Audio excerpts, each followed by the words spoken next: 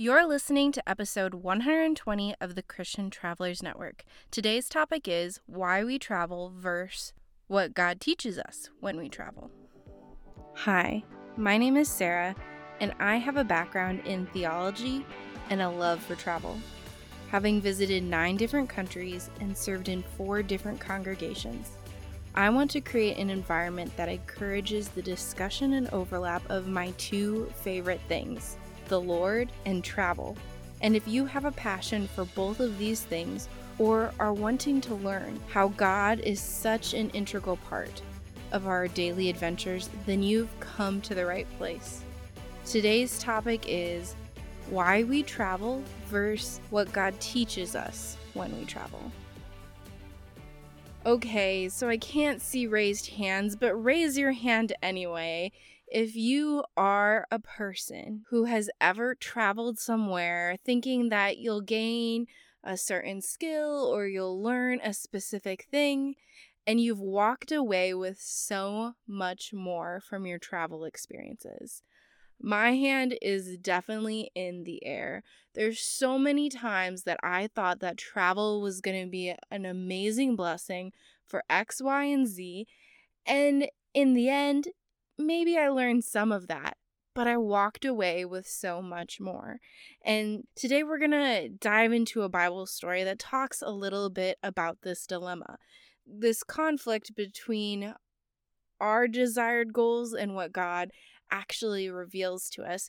And it'll be demonstrated through the perspective of Jacob and Leah and Rachel from Genesis chapter 29.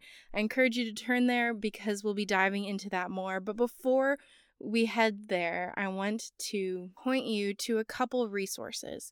First of all, this podcast is part of Christian Travelers Network, my faith-based travel agency that helps individuals travel and incorporate God into their adventures. It helps ministries to create retreats and experiences that are faith-focused and engaging, and it helps people who want to connect with other travelers who share their faith on their adventures. And one of the ways that we do that is through retreats. And our upcoming retreat is January 14th to 17th of 2022. The early bird cutoff is September 25th. Last week's episode, I accidentally said the wrong date. My apologies. It is September 25th. So head to our website, christiantravelers.net/retreats. There you can find more information about our upcoming event and learn how you can connect with us on social media and other platforms, especially if you're wanting to connect with other Christian travelers. But that's enough about me. Let's go ahead and dive into this topic, why we travel versus what God teaches us about travel. If I would actually take a moment and ask you, what are some reasons that you seek to travel? Some of the common responses that I get are people are wanting new experiences, to get to see the world, experience different cultures, etc. Some people are traveling because, they have the vacation days and the money, so why not? Some people travel because they're fleeing from situations at home. And while it's not necessarily phrased that way, it's typically phrased as something as though they're trying to break free to something new and they're trying to get to something else, which sometimes, we just need to get away from bad circumstances. And another reason that people tend to travel is because they want the cool pictures and the great memories and the awesome looking posts to kind of show off to the world these amazing experiences they've had. And on one hand, those are genuine motives, but I think God often would look at those reasons and question us a little bit. He'd really want us to reflect on, are those reasons that He would want us to travel? And I've totally been there. I went on a mission trip once to Ghana, and I spent so much time recording and making these cool videos that recap the whole experience during the trip that I was missing out on genuine time building relationships with my team and getting to know people on a more personal level. And I was more worried about the Wi-Fi and if it was working than some of the unique experiences I had by having a lack of my typical daily needs. But mission trips aren't the only reason to travel. I mean, I've seen this in my other adventures too. Sometimes it's that selfishness that wants things for me, and kind of disregards the other people that I'm traveling with. Or sometimes, I mean, I went on a solo trip to Europe for 2 weeks, and I let the fears of those back home end up dictating what I got out of that trip. Because while I originally planned the trip with good intentions of just exploring and having these experiences, I eventually let their fears freak me out to the point that I was a little overly paranoid, even though God showed up time and time again. If you want to hear about this story, it's one of the first 5 episodes of this podcast. And I talk about how I ended up in a hookah bar of all places because I couldn't find my Airbnb host and it was the only thing open that had Wi-Fi.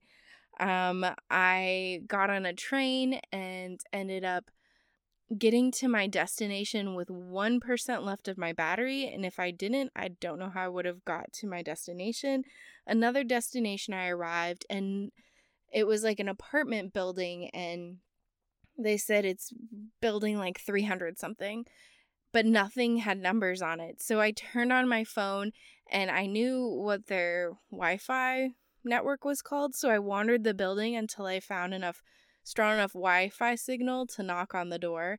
And when no one answered, then I tried the key, and it was the right building. But time and time again, it was God's handiwork in all of it.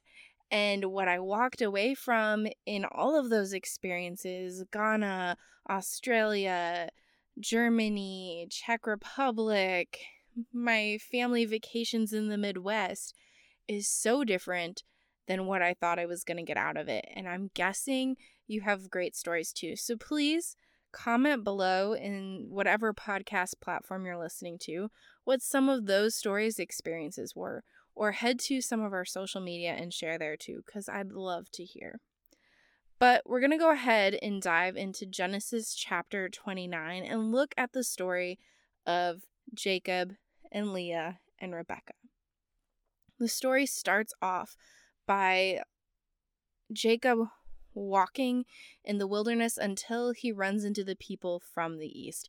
And my instant question as a traveler is, why are you traveling, Jacob? So I'm going to backtrack us. And if you want to go back and listen to the last episode, it gives you a little bit of the groundwork for this one. But Jacob is the son of Isaac, and Jacob is also the grandson of Abraham. So, quick recap of family history.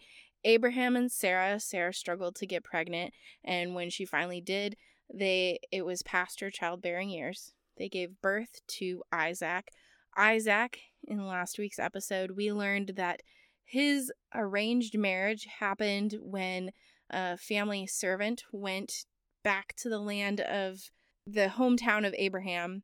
They found Rebekah. Rebekah came back to this town where Abraham was and married Isaac, sight unseen. Lots of trust happening in the Lord. And they end up having 2 sons, Jacob and Esau, and they are wrestling in the womb. And when they're born, the 2 of them kind of always have this power struggle of a relationship, which, okay, first of all, any of you have a twin sibling or just a sibling in general that you like wrestled with for power? Maybe not physically, but like it was kind of like who could one up each other. In our family, I am the oldest of 3, and I know I set a high bar, but the expectations were high because I was the first child. However, my youngest brother is just graduated high school this year. He's 8 years younger than me, and he felt like he needed to get an ACT score that was higher than me or sister. Like, he just had to one-up us in a number of regards. Like, I think I was one person away from being the valedictorian? Valedictorian. Sorry, I'm not quite sure what the word is. And then my sister was the valedictorian. And then my brother was the valedictorian for his class. So it's just like they all had to one-up me. And you see this power struggle going on between Jacob and Esau. So Jacob manages to win the birthright from Esau when Esau was so hungry that in exchange for food, he gave up his birthright, which is kind of what he would be an heir to. And then Jacob stole Esau's blessing. His father, Isaac, was going blind, and he basically sneaks in and says, "I'm Esau," even though he's not. And in so doing, Isaac gives Jacob the blessing. And after all this has gone down, there is a lot of family tension going on, and Rebecca, Jacob's mom, says, "I want to make sure that Jacob doesn't marry one of the Canaanites. I want to make sure he marries someone from our family and from our heritage, someone of our same faith." So she instructs Isaac to send Jacob out to the east, which is where we find him at the start of this chapter. And his goal is to find Rebecca's family, see if he can find one of his cousins to marry. And so that's where this whole chapter starts. And when he comes to the people of the east, they're all gathering around this well. And the well had a rock on it, kind of protecting it from the water evaporating from it. And he's like, "It's like the middle of the day. This is not the ideal time to be at the well. What are you doing here?" And they basically said, "This rock that covers the well is so heavy that we just all start coming here in the middle of the day. And once everyone's here, then we open it up, water all of our herds, and then close it for the day, etc." And at that exact moment, Rachel walks up, and Rachel is his cousin. Quick recap again. Rebecca, her brother's name was Laban. Laban is living in this land, and so Laban's daughter Rachel is one of the shepherds, and she's bringing the flocks. And Jacob must be super strong because he rolls the rock away and waters her herds. And just like her aunt, Jacob's mother, Rachel goes running back to Laban to tell the family the news that one of their family members is in the area. And just as before, Laban comes running. And if you want to refer back to this was in last week's episode. So Laban comes running, he greets him and is so excited for him to be there. He comes and he hangs out with them for a month, and then Laban says, "Hey, like, you're working for me, you deserve wages even though you're family. What do you want in exchange for your work?" And Jacob says, "I want to work 7 years for you. In exchange, I want to marry Rachel." Now, if you know anything about this time period and how wages work, which before I did research on this, I didn't, apparently 1 year's work would have been enough for a dowry. It would have been enough. But Jacob is so excited about the prospect of marrying Rachel that he says, "I'll go 7 times that. I'm working for nothing, essentially. Like, I'm not working for a paycheck. I'm working for a relationship with your daughter, which is precious to me, 7 times a typical dowry." Which is saying a lot. And Laban doesn't argue. He's like, "Ooh, cool. 7 years of work, and I get to marry off one of my daughters. And it'd be great for me to marry off to someone in my own family. I approve of this." So things go on, and to Jacob, 7 years just flies by. Which, I'll be honest, when it comes to work, things don't fly by for me. Like, time just moves so slowly. However, when it comes to relationships, I know that time flies by. So I could see if that is truly what's on his mind for 7 years, and that, like, he's very in love. So 7 years fly by, and he says, "Hey, Laban, it's time. Let me marry Rachel and, like, consummate this marriage." And they throw this big celebration, and Laban plays it a little tricky. So Rachel's older sister's name was Leah, and how the Bible describes her is that she had dull eyes. And I don't really know what that means, but in essence, the takeaway is kind of Rachel was maybe more beautiful to look at and Leah not as much. And for whatever reason, Leah in that 7-year span had not gotten married. And the wedding garments during this time period, it would have been a garment that would have covered all of you, your face, your body, everything. And I don't know that this is totally accurate, but what I picture in my mind, at least when I've heard about it in the past, was something like what the Muslim women from very traditional homes wear, where they're completely garbed and only their eyes are seen, and they have a headpiece on. It's like a very extensive veil, essentially. And so this would have been the clothing that Leah was dressed in. And so they have this big party, and then Laban switches Rachel out and puts Leah in the bed, and Jacob goes and consummates this marriage. Now, I don't know how, in the process of sexual relations, that Jacob didn't realize the mistake. Maybe it was super dark or whatever, but he sleeps with Leah. And in the morning, he's furious, rightfully so. Although if I was Leah, like in the mix of things, I would be like hurt and offended, but also, what do you expect when your father plays a trick on this man? And it's just like such a messy situation.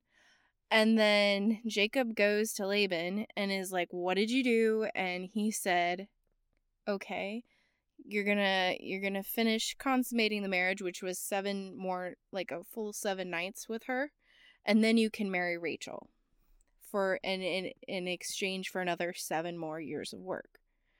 So he finishes the week with Leah, he marries Rachel, and then he works 7 more years. So in end, crazy amount of family drama, because then God opens Leah's womb. She has 4 kids, and Rachel's womb is closed. And the reason God does this is because he recognizes that Leah's hated because she's in this marriage, and Jacob loves Rachel more than Leah. And it's just this whole situation, and then there's jealousy and all kinds of things. That's why God really wants us to marry one person, to be one flesh, and for marriage to, unite you as a team. Well, I mean, this happened before the 10 Commandments were written. This happened before a lot of those laws were in place, but we see it throughout Scripture. A lot of key biblical people married a lot of people, and being tied to one person reduces family drama. But in this sense, he was tricked. After spending a lifetime tricking his brother Esau, his father, it finally came back around and he got tricked. In the end, Jacob ends up having 12 kids, and this is going into Genesis 30 and other things, which we'll cover next week. But there's just a lot of family drama, and if you want to read all the juicy details, I recommend starting with last week's in Genesis 24 and working your way through, and then get ready for next week because we're going to be in Genesis 30, 31, and we're going to really unpack some more of this story. But the question I posed for us today was why we travel versus what God teaches us when we travel. And in this story, we see Jacob is traveling for a couple reasons. One, his mother and father want him to get married to someone of their own beliefs, of the Jewish tradition, and they didn't want him marrying a Canaanite, so they sent him. Also, I believe, at least at this point, he's caused so much drama in his own family, stealing his brother's blessing and stealing his brother's birthright. There's just so much drama in the family and so much tension, and parents aren't supposed to have favorites, but Rebecca, his mother, is choosing to help him in some of this trickery that I think he's just kind of taking things into his own hands. And I didn't really talk about it, but in the previous chapter, we read about Jacob having a dream on his journey to the east, and he sees the ladder to heaven, and God tells him what his blessings are. So what I'd say, why he was traveling to get away from trickery. He was traveling for seeking marriage. He was traveling for a lot of his own motives. But on his way there, God shows him this dream, and it reveals to him that, like, he has a purpose that is far greater than himself, that God is in this place. He isn't alone. He isn't the one in charge. Then he goes through this whole journey of 14 years of work to marry Rachel, and then ends up in family drama all in of itself. And I'm guessing in that he matured a lot. He learned a lot about himself. He learned a lot about how to handle some tricky situations, and we'll learn more about that next time. But God was teaching him that his identity isn't trickery, and that God can take care of things, and he doesn't have to act out and do all of these things. And we'll get into some really cool things about him wrestling with God, quite literally, and an angel of the Lord putting his hip out of place, or it might have been Jesus. We'll do some more biblical study on that next week. But when we look at our own travel motives, when you plan your next trip, you will likely have things in store that you're wanting to take away and wanting to achieve. But I want to challenge you to be documenting the things that you experience along the way. And then at the end of your trip, look back and see what God has taught you. And maybe, like, I doubt Jacob thought he would go spend 14 years of his life somewhere. But that's what his life turned into. And we sometimes spend so much time planning that life needs to happen and X, Y, Z, that when things change, we get upset, we get discouraged. But Jacob here, he treats it with joy. He is a servant of the Lord, and the blessings and prosperity are about to flow forth in the coming chapters. And his journey is not as direct as he may have planned, but God still is in it. So my challenge to you this week is to meditate and read Genesis chapter 29, review it, look over it, prep for the coming weeks by reading, or the coming podcast by reading Genesis 30 through 31, and really ponder what is next. What is your next travel adventure? Where are you heading? And reflect on your why. And then open yourself up. Start praying now that God to work and change and move through you and teach you and mold you to be more like him in your journey. And you will be just amazed by the miraculous things that God can do through you. Would you join me for a moment of prayer? Dear Lord, I thank you for each and every single traveler that is listening to this podcast, and I just lift them up. I ask that as they plan their next journey, that it may be rooted and grounded in you, that they may be able to set aside their own travel motives to be able to see what you are teaching and molding and shaping them in as they travel. And Lord, I just ask that you may guide their paths, that it may be like Jacob and Rachel, that even though things may not go as they plan, that in the midst of it, they may be able to see your handiwork and be able to grow and mature as believers in you. In your name I pray. Amen. I hope that you have enjoyed today's episode and have learned some unique insight into this chapter and into the story of Jacob and Rachel. And that as you look ahead, you may really reflect on what God is teaching us through the scriptures about our journeys. And if you are looking for opportunities to continue to grow in God's Word with other Christians, to get to travel and explore as a group, we have a really exciting event coming up in January. And the early bird cutoff for that is September 25th. I don't want you to miss out on this, so make sure that you sign up. Registration is $500 and the total trip is $1,400. and that includes everything once you get there. So every activity, all your meals, all your places of stay, all your supplies, it's all there, and we are so excited to get to go on this trip with you. So please register. And if you enjoyed today's episode, if you connected with it in any way, we would love your support. The greatest way you can support this podcast is by leaving a review, subscribing, and sharing it with a friend, or going to christiantravelers.net and sharing that with a friend so that they can listen online and find out more about our faith and travel resources. Until next time, safe travels and God bless.